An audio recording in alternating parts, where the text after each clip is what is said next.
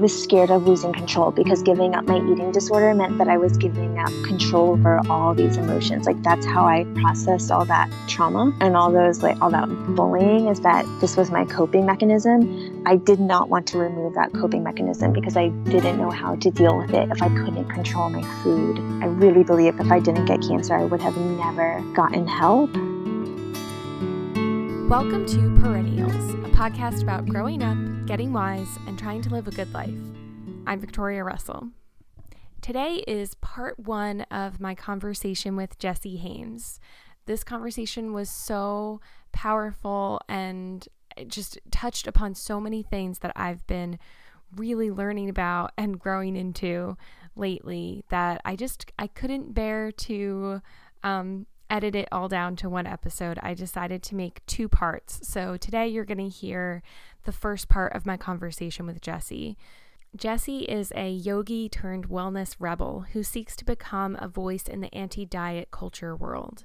Through her experience of cancer and orthorexia, which is a term that means someone who's so obsessed with healthy eating that the behavior becomes unhealthy, and in Jessie's case was masking an eating disorder, she had the wake-up call of a lifetime.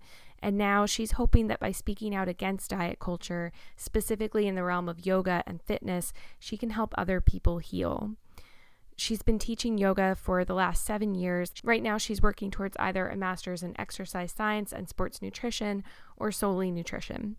Her hope is to use this knowledge to help educate people and break the health halo. Health halo is a term that we don't specifically define during the course of our conversation, but it informs a lot of our conversation. So it basically means that there are certain foods and certain food-related behaviors that are touted as being completely and totally and inherently good and healthy for everyone. But that's just not the case. Kale is a good example. Kale has this aura of health around it. It's so good for you. It's so healthy. But some people might not digest kale very well, in which case it's not a healthy option for them.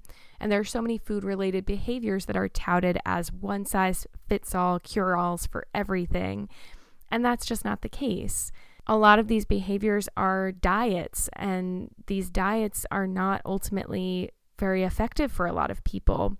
And a lot of people are sold these diets by people who have a vested interest in selling them, because they're told that they will lose weight. And we live in a really fat-phobic society that makes people feel so bad about themselves and their bodies.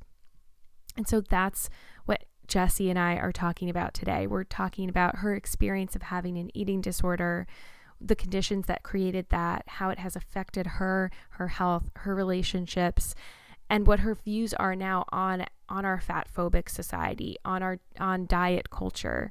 So this part one is just kind of the tip of the iceberg. We talk about all those things, and we talk about, being women and how to navigate the trickier parts of body image and how it affects our relationships. And I was so grateful to Jessie for all of her honesty and humor and authenticity.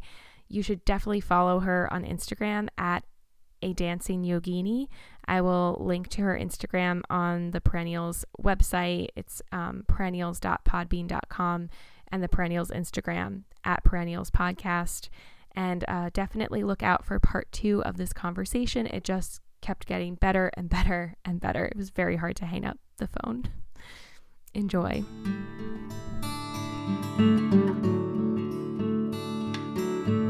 Jessie, welcome to the podcast. Thank you. Thank you so much for having me. Thank you for agreeing to be on the podcast. And like I said to you earlier, I was listening to the Purposeful Strength podcast you were on, which was so good. I highly recommend that everyone listen to it. And I'll put a link in the show notes.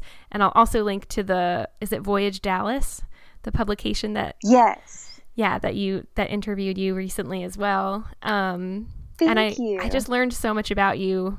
And also from following you on Instagram, because you share so much about your journey with health and fitness and food and all of that. And it's so helpful. So just thank you. And I hope everyone will go check all that stuff out.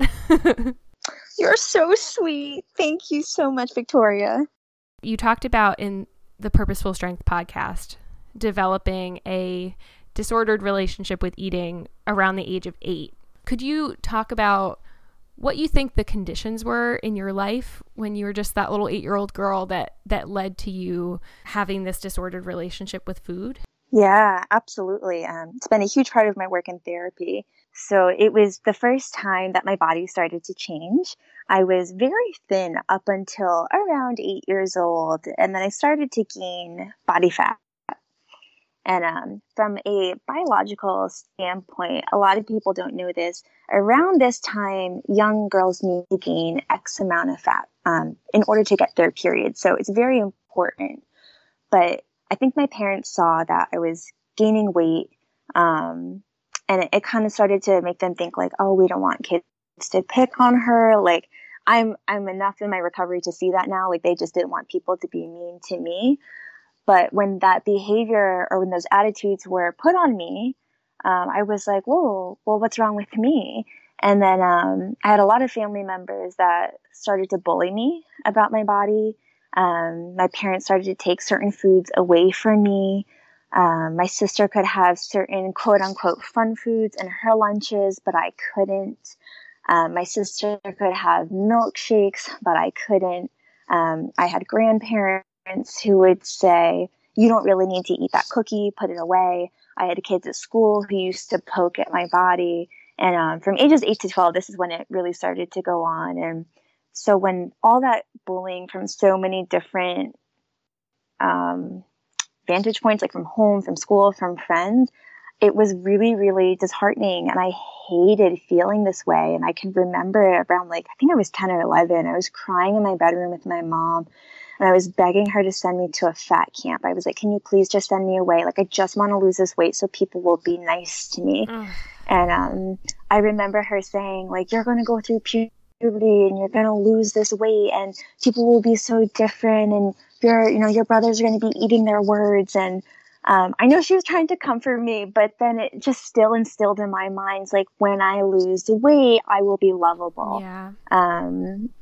And so that was ingrained in such a young age. And at about 12 years old, I lost a ton of weight, partly from restriction, but I would say at this point it was more just, puberty, biology. But I got very, very, very thin. And I'll never forget this, Victoria. I was in the hair salon. I think I was just about to turn 13 years old. And my friend's dad walked in and his jaw hit the floor and he goes, oh my God, you look amazing. You lost so much weight. And that was the first time I remember somebody being really nice to me and looking up to me. And it was that moment that I was like, I can never gain this weight back again. And that's how it started to develop into disordered eating and then later on eating disorders. But it was always that reinforcement of the more weight I kept losing, even at a young age, I received so much praise. And for most of my childhood, I did not get that. It was, you need to change. It was, you're not lovable. It was, your body is weird. So when all of a sudden I got to the other side of things, I was like, I never wanted to feel that pain again. And I never wanted to be bullied again. So I latched on to this eating disorder to not feel those feelings anymore. That's just so heartbreaking. And I mean, there's so much there about, I feel like what we can now identify is we live in a culture that has so much fat phobia, right? Yes. And look at Weight Watchers, right? That thing for children.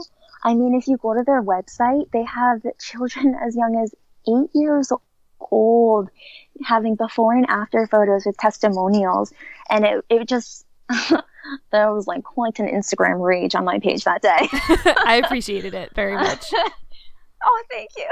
But because I know the harm that it does, and I wasn't even put in a weight loss program. I just had food taken away from me, to the point that I used to hide snacks in my room, or I would as quietly as I could, I would try to sneak downstairs and get food at nighttime because I was hungry, because food kept being taken away from me. And so now that I see this is so normalized, and it's so crazy to me that this is so normalized to start these behaviors at 8 years old. They're teaching kids how to track food in their phone rather than listening to their hunger cues and fullness cues. So it kind of scares me that this behavior is literally considered normal now, and it's considered praise and like, oh, you got a gold star because you track certain foods. I mean, they told kids like, don't eat almonds. I think it was like a yellow or a red food for them or something. But like, they're almonds. It's like such an amazing source of calcium, and it's in a completely healthy fat. Like, why? Somebody posted something that was like, who do you know that got unhealthy from eating almonds? Yeah. I've seen that about like carrots and watermelon, like these high sugar, quote unquote. Right. I'm curious also for you in sharing the story now. Is it difficult for you to talk about, or did you have to talk to your parents at all about, okay, I'm processing all this stuff, I'm gonna share this stuff? Like, is it difficult for you to share when there are other people in the story?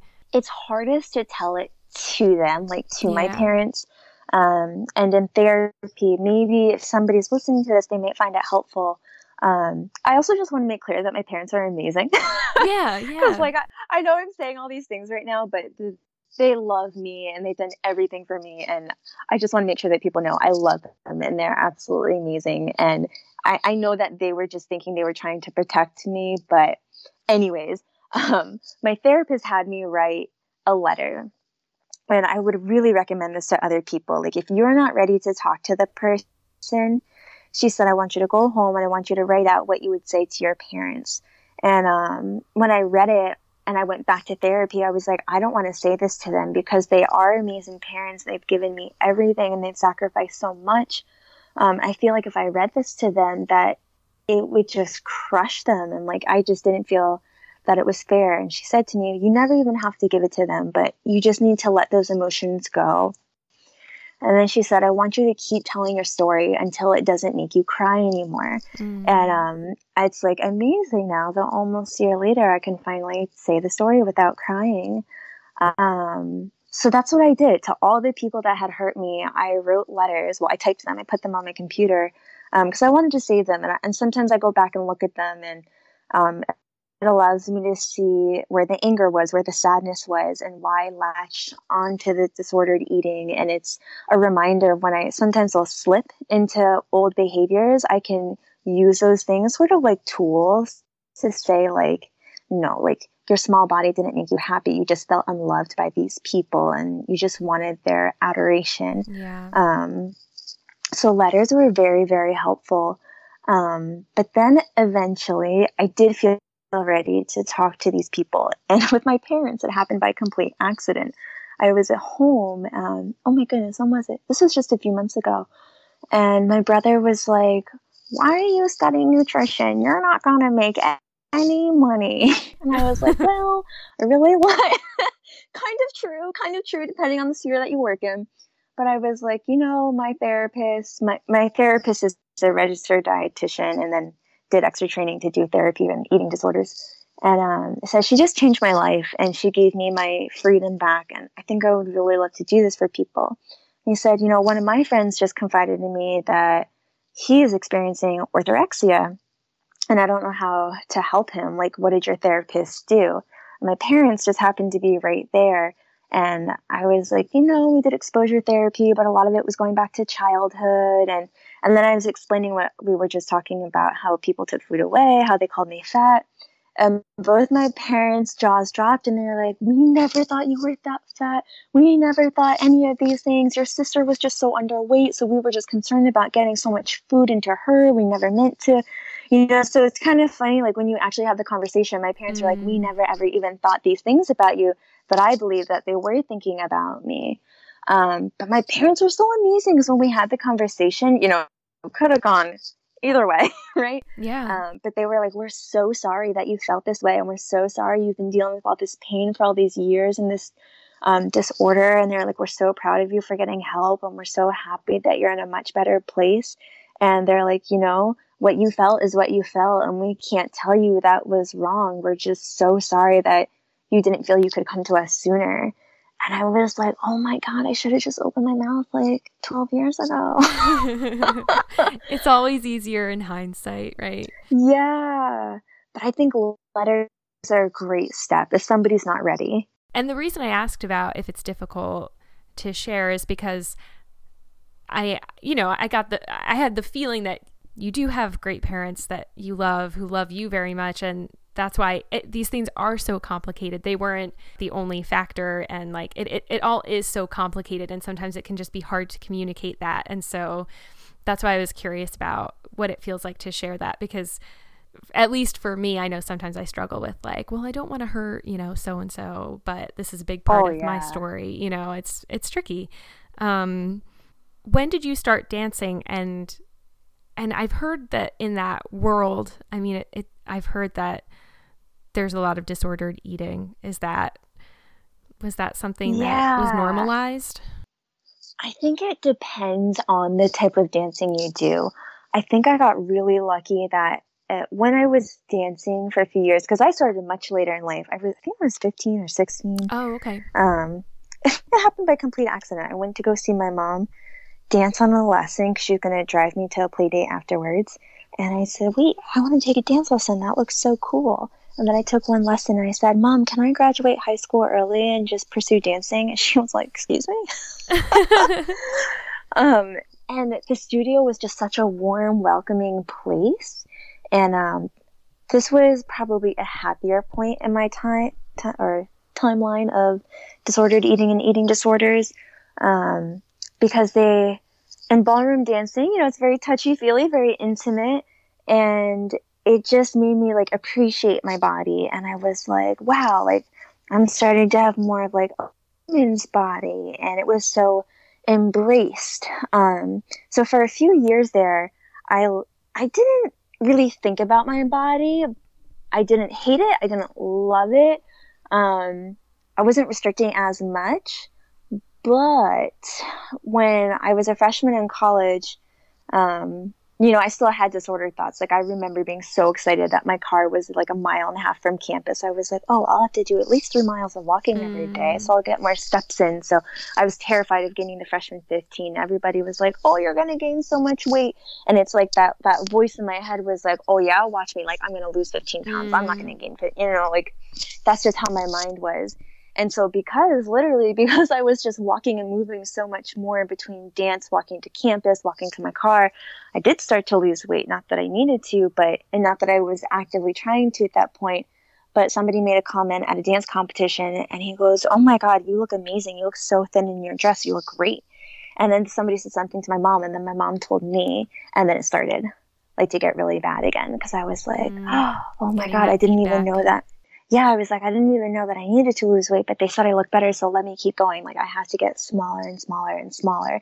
So ballroom dancing itself helped me for a period of time, but it was the feedback from other people, which is why I always post about being very hesitant to comment on people's appearance, because you never know how it can affect them. I mean, sometimes, like if it's a bride, oh, you look so happy, you look so beautiful. Like these are just things that normally come out, or I don't know, maybe it's some other special occasion, but I really try to make a point to not comment on people's appearances, because it affected me so deeply, and it could trigger eating disorder behaviors in a minute just from a couple of words. Yeah.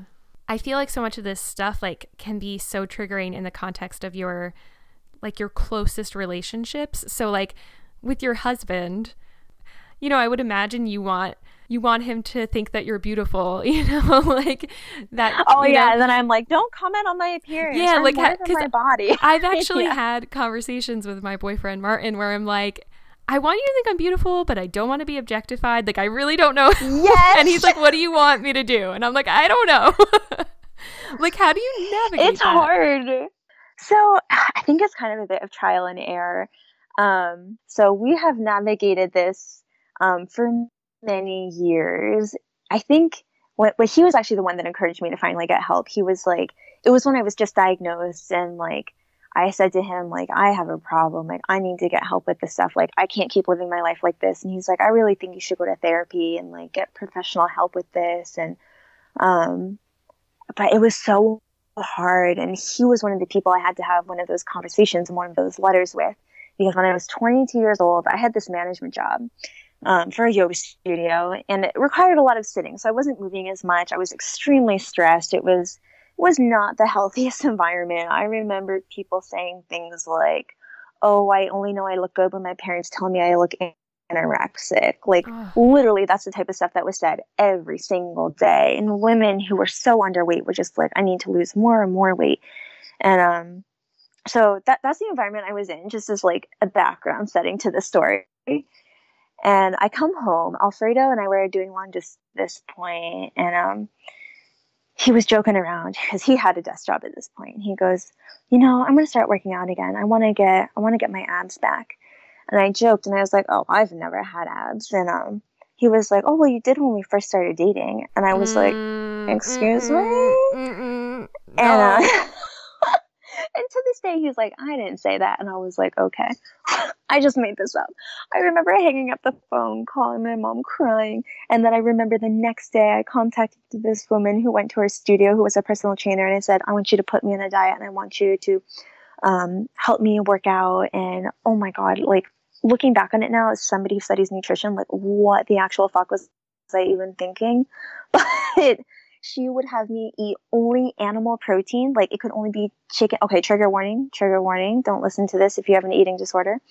I could only eat chicken, hard-boiled and fish, and it can only be cooked in vinegar or water. And then on day 4, she would let you have one vegetable. And then you went back to X amount of animal protein. But I lost weight really fast. I lost like, oh my God, I think 8 or 10 pounds, and I'm only 5'3". So on my frame, yep, that's a dramatic difference. And when I saw him, I literally remember like the next time I went to Georgia to visit him, his jaw dropped and he's like, you look amazing. And I was like, oh shit, like I have to keep doing this, but I couldn't because diets don't work. Yeah. And I gained all the weight back plus more. And so when I had to confront him about that, it was really painful for both of us. But now navigating it, being in recovery, it's hard because there's times when we go out on dates and like spend like an hour doing my hair and makeup and everything. And I'm like, you didn't say anything. Like, do you know how long this took me to do? Are you kidding me right now? And he's like, baby, I think you're beautiful. And then I'm like, yeah, but I'm smart too, right? Like, yes. So he's done really well. And this was part of my therapy. She's like, you need to communicate to your husband what you want him to say. So I would tell him, like, I want you to compliment, like, things outside of my body. So, like, when I do well in school now, he's like, I'm so proud of you, baby. You're so smart. You're doing so well. You're kicking ass. And it was a lot of me having to communicate to him what I did want to hear and what I didn't want to hear. Because when he would say things like, but you're so beautiful, you don't need to lose weight, like that never helped. I was like, it doesn't matter. Like, you could tell me I'm beautiful till you're blue in the face. If I don't believe it, that's not going to change. And I don't want to hear other people commenting on my appearance. I would much rather you say something about my personality or my career, that I'm good at something in my career. Like, that is so much more meaningful to me than you saying, like, your body's banging or whatever. So it was constantly reinforcing that I couldn't hear those things for quite a while. But now being almost a year into recovery, I'm like, just, we've been together for 7 years, so it's nice to hear that your husband's attracted to you still. And but I think the biggest thing was the communication. It was just telling him what I did need to hear, what I didn't need to hear, and what I appreciated more than anything else. So it's not easy, and it's awkward conversations, a lot of awkward conversation. Yeah. And sometimes it's like the day that you're having too, right? Like today, yes, I can't hear that. Or the next day, all right, I want to hear that. And like I said to Martin one time, I did something nice. I don't remember what. And he was like, oh, you're such a little perfect angel. And I was like, I really appreciate what you're trying to say, but I actually like the word perfect and the word angel. Like, I really struggle with those things, and I would prefer not to use them because I definitely spent a very long time trying to be a perfect little angel, and the results are not good. But that's amazing that you were comfortable enough to share that with him, because that's really, really hard.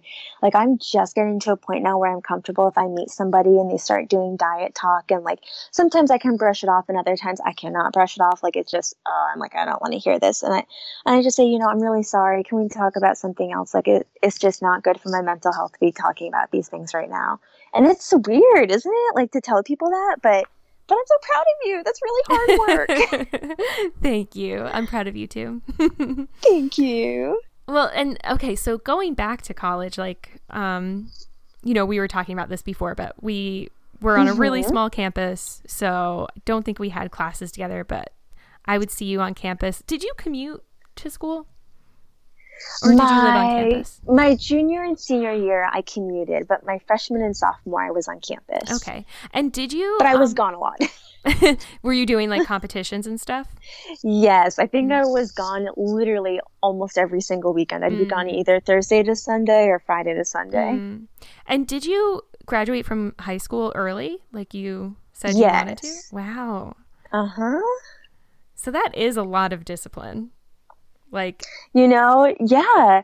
And it's like, I don't know if you did this in therapy, but one of the exercises that they have us do for eating disorders is, this disorder, whatever it might be, OCD, anxiety, eating disorder, XYZ, they were like, don't demonize yourself for these traits. Like, so you do an area of like, how did these traits hurt you and how did these traits help you? And that discipline, or that quote unquote perfectionism that a lot of us struggle with, I was like, what? It really didn't serve me in my like freaking out episodes of control, but it has really helped me with my schooling. Like, my discipline with school has really paid off, and I get really good grades now, whereas when I was younger, not so much. So did you have to do that in therapy, where you talk about how it may have hurt you and how it may have helped you? Well, actually, so for the first episode of the podcast, I interviewed my aunt, Cheryl Paul. She's a therapist, and she came out with a book recently called The Wisdom of Anxiety. And it's kind of all about how anxiety brings gifts as well, and messages, and that the other side of the coin with anxiety is often like creativity and sensitivity and compassion and kindness and being observant, like all of these really positive things that just kind of get like turned up really. They're really sensitive, and they're kind of, you're drawing the wrong conclusions, like your sensitivity is high, you're noticing all these things, you're very imaginative, so you're noticing and then you're making up these stories, right? That are just not, they're not grounded in reality. So yeah, like she's really helped me in terms of just saying like, actually, because so often we see anxiety as like, oh, I'm just a weak person, like there's something wrong with me. Everyone else is fine. I'm just weak and messed up. And she's been really helpful for a lot of people in just saying like, no, there's a lot of like beautiful gifts that you have. And you can actually direct that energy into different channels. Like creativity. I think like this podcast helps me with anxiety because it's a way to channel my creative energy and imagination into something that I can create, as opposed to just being trapped in my head with all these thoughts, Yeah. I'm assuming you had a sense for a long time of like, the relationship I have with food doesn't seem to be super, it doesn't make me feel super good. But did you ever think, before your husband suggested it, of seeking out help, like going to therapy, or did it just like not even occur to you? Yeah, no, I definitely knew I needed help. Probably a couple of years prior to that. And I didn't want to give up my smaller body, like I was so attached to it. And it was really hard with the wedding coming up. Like, oh gosh, the pressure that brides face to be like this picture perfect, tiny little thing. Oh, it was awful. I mean, that was probably when my eating disorder was the worst. I was so scared of giving that up, and I was so scared that if I gained weight, that my parents wouldn't love me. I was scared that my husband wouldn't be attracted to me. I was just so scared that nobody would come to my yoga classes, like they wouldn't look up to me anymore. And I was scared of losing control, because giving up my eating disorder meant that I was giving up control over all these emotions. Like that's how through therapy, I learned that the eating disorder was how I processed all that trauma. And all that bullying, is that this was my coping mechanism. So when I did not want to remove that coping mechanism, because I didn't know how to deal with it if I couldn't control my food. And I really believe if I didn't get cancer, I would have never gotten help, to be totally honest, because I thought it was worth it. Like in my disordered mindset, I was like, I don't want to go to therapy. Like I want to keep this small body. I don't care. Like I think it's worth it. And then when you hear the words, you have cancer, it's like, what the fuck was I thinking? Like, this is not worth it at all. And I wish I didn't have to learn that way, for sure. But I'm very grateful for the wake-up call that it gave me. And I definitely wish I would have sought therapy years and years before that. I remember in high school, this girl tried to report me to the school nurse, because all the trigger warning for people who may be listening about foods I'm going to talk about for lunch. And I thought this was normal, because my mother eats I don't think my mom has an eating disorder. My mom, she's just naturally very small, like genetically, that's her build. She doesn't eat a lot. It's just how she is. She's been like that her entire life. So I thought it was normal to literally eat a bowl of raw bell peppers and half of a yogurt, and that would be my lunch. And she reported me to the school nurse, and they said, we think you have an eating disorder. And at the time, I didn't even know it. I was like, no, I don't. I just eat really healthy. Like, I'm fine. Da, da, da, da, da, da, da. Looking back on it, no, I definitely had an eating disorder. But I couldn't see it myself at the time. So, yeah, I had to learn by getting cancer, girlfriend. Oh, my gosh. Wouldn't recommend it, but I wish I would have gotten therapy. But I can understand why you didn't, because honestly, I think that's so common for people, no matter what their compulsion is or their coping mechanism is, because anxiety is also a coping mechanism. Like, right. There's all this like kind of magical thinking or emotional logic behind it of like, if I just worry and worry and worry, nothing bad will happen, or I can stop something bad from happening. So it's a control thing, like the eating. And so I know that for me, like I actually first went to a psychologist when I was like 11, for a little bit. And then I went back when I was 15, when I was having really bad panic attacks, and I was on home instruction. Oh, I'm so sorry. But I there is a resistance of like, I don't want to get help. I don't want to get better, because I don't know how I'm going to get through life without this. Like if I have to start changing, I don't know like how I'm going to cope. Yeah, and it's scary to lose those coping mechanisms, because when you feel like you don't have control, you're like, what? I have to face these emotions? I don't want to do that. And the thing is that we never really did have the control, but we felt like we did. Exactly. Right? Exactly. Yes. And I'm also intrigued by that kind of intellect disconnect thing. Like we can intellectually understand all sorts of things and not, but then the way that we're actually living or our behaviors are not really reflecting what we can intellectually understand. So, 1,000% yes. When you were at Drew, did you study women and gender studies? Yes. So you would think that I would be more aware of. I mean, like the saddest part is like when the eating disorder started getting really bad in my 20s, I was back in school studying human physiology. So I hadn't focused on nutrition yet, but we had touched on it. And so I knew like the basic mechanisms of how these things worked, but still in my eating disorder mind, I was like, no, if I eat very healthy, I will never get a disease. So I need to only eat vegetables and air and lean meats. Like I really, really believe that because it's a disorder. So it's like you're saying, like, even though I literally was studying to get a degree in this, like the disorder in the mind is so powerful that it can be completely disconnected. Yeah, and I bring that up not to be like, excuse me, Jessie, weren't you, like, shouldn't you have known better? No, not at all. I didn't take it like that at all. But because I also, like, I was so interested in feminism and all this stuff. But at the end of the day, I was still like, I'm only as worthy as I am attractive and pleasing, especially to men. I mean, in my heart, in my heart, I could speak all of the jargon and I could intellectually understand it all, but it is such a different thing to know it in your body and to actually start to live that knowing, So absolutely. I'm curious for you, because for me, that would kind of compound the shame sometimes, like, but I know better. Like, why can't I just be a good feminist? Why can't I just be a stronger person? Like, I know better. That feeling of disconnect between what I know and how I'm actually living. Like, how did you experience that disconnect? Oh my God, on so many different levels. So much shame. Like, I remember I moved to Dallas about 2 years ago. And I literally remember I used to make fun of women who would move, like, to be with the love of their life. I was like, love of your life ain't going to pay your bills.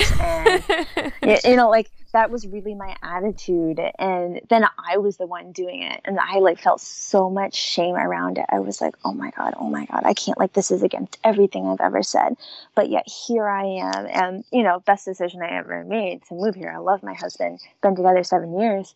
And then when we got here, I couldn't work right away, because what happens with yoga is, like, to get a job, you have to take X amount of classes at that studio so they get to know you, and then you audition, and then you have to wait till a slot opens in the schedule. So for about a month, I wasn't working because I was networking. I was going to all these studios. And when I wasn't working, like, oh my God, I was like, oh, like, what am I doing? I'm like, I'm just staying at home and I'm cleaning the house. And I just, like, I do everything for my man. And, like, I'm not bringing in money. And, like, I struggled with that so much. My husband was so sweet though. He's like, Jessie, I knew it was going to be like this for a little bit when you moved here. Like, you gave up everything to be here. Like, I'm not expecting you to do all these things. And I was like, well, if I can't work right now, I'll be like the perfect little housewife. But then I struggled with that because I was like, wait, like, I'm more than just taking care of my man. Like, I want to take care of myself. And I really, really struggled with that. And I still struggle with that because I don't make a lot of money. And I feel like I don't bring a lot to the table. And my husband's like, you do so many other things, though, that I can't do because I'm in an office. He's like, you pick up so much stuff that I wouldn't be able to do. And if it was the other way, he's like, if you made more money than me right now, I would be doing the extra stuff that you're doing around the house or whatever. But I still, this day, like, I still feel so much shame around, like, I truly believe in feminism and both partners working and contributing equally, but I can't, like, I got sick and I couldn't contribute. And that was really, really hard to process of, like, I physically could not work and I still felt shame, even though it was cancer. I was like, well, maybe, but it was all taken away from me. I literally couldn't contribute anything financially. And that's something that I still process in therapy. And my therapist asked me, she's like, well, what is that about? And I was like, well, I just feel like you get judged as a woman. Like, if you're not contributing, like, they just automatically think you're a gold digger. Like, I can even tell the people sometimes when I'm talking to them, they say, oh, what do you do for a living? And I say, oh, I teach yoga full time. They just kind of give me this look of like, oh, you must have a well-off husband. And I'm like, no, well, all right. It's like, you just get certain attitudes because of the field that you're in. And it's like, well, I'm also going to school and I'm trying to do these things, but I always feel a need to prove myself. Like, do you ever feel the need to be like, well, no, I do this and I do this and I do this and I do this. And my therapist was like, could you just let it be? Like, what is that about? And I was like, yeah, what is that about? Like, and I called my mom and I'm like, why the fuck is it part of my language? But like, why is there so much pressure on women? Like, to do all of it? Like, that podcast that you did with the, what's his name, Alex? Am I remembering correctly? Oh, yeah. Right? Like, him being an inclusive father was amazing because, like, I can tell you right now, like, I mean, we're not ready to have children. We don't even know if we want kids, but my mom's like, it's going to be all left on you when, if you ever choose to have children, like, it's always the woman that ends up doing more.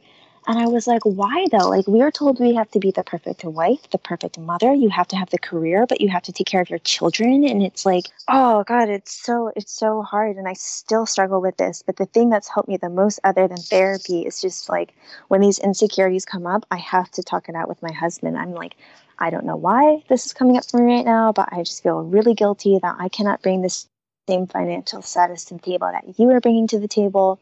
because he still helps me at home, like we both get home at the end of the day and he will still help me put the laundry away. He does the cat boxes while I'm cleaning up the kitchen. But the shame around it is really, really hard, especially studying women gender studies, because I feel like there's a conflict. Like my feminist side is like, well, this should be equal. Like, don't feel bad asking for help. This should be equal. But the other part of me is like, yeah, but he's working so hard and he brings home more money and he pays a little bit more of the bills. So you need to do more. And it's like we both bring different things to the table. And my husband is very sweet. And he says he's a very proud feminist, which is like the sexiest thing in the world to me.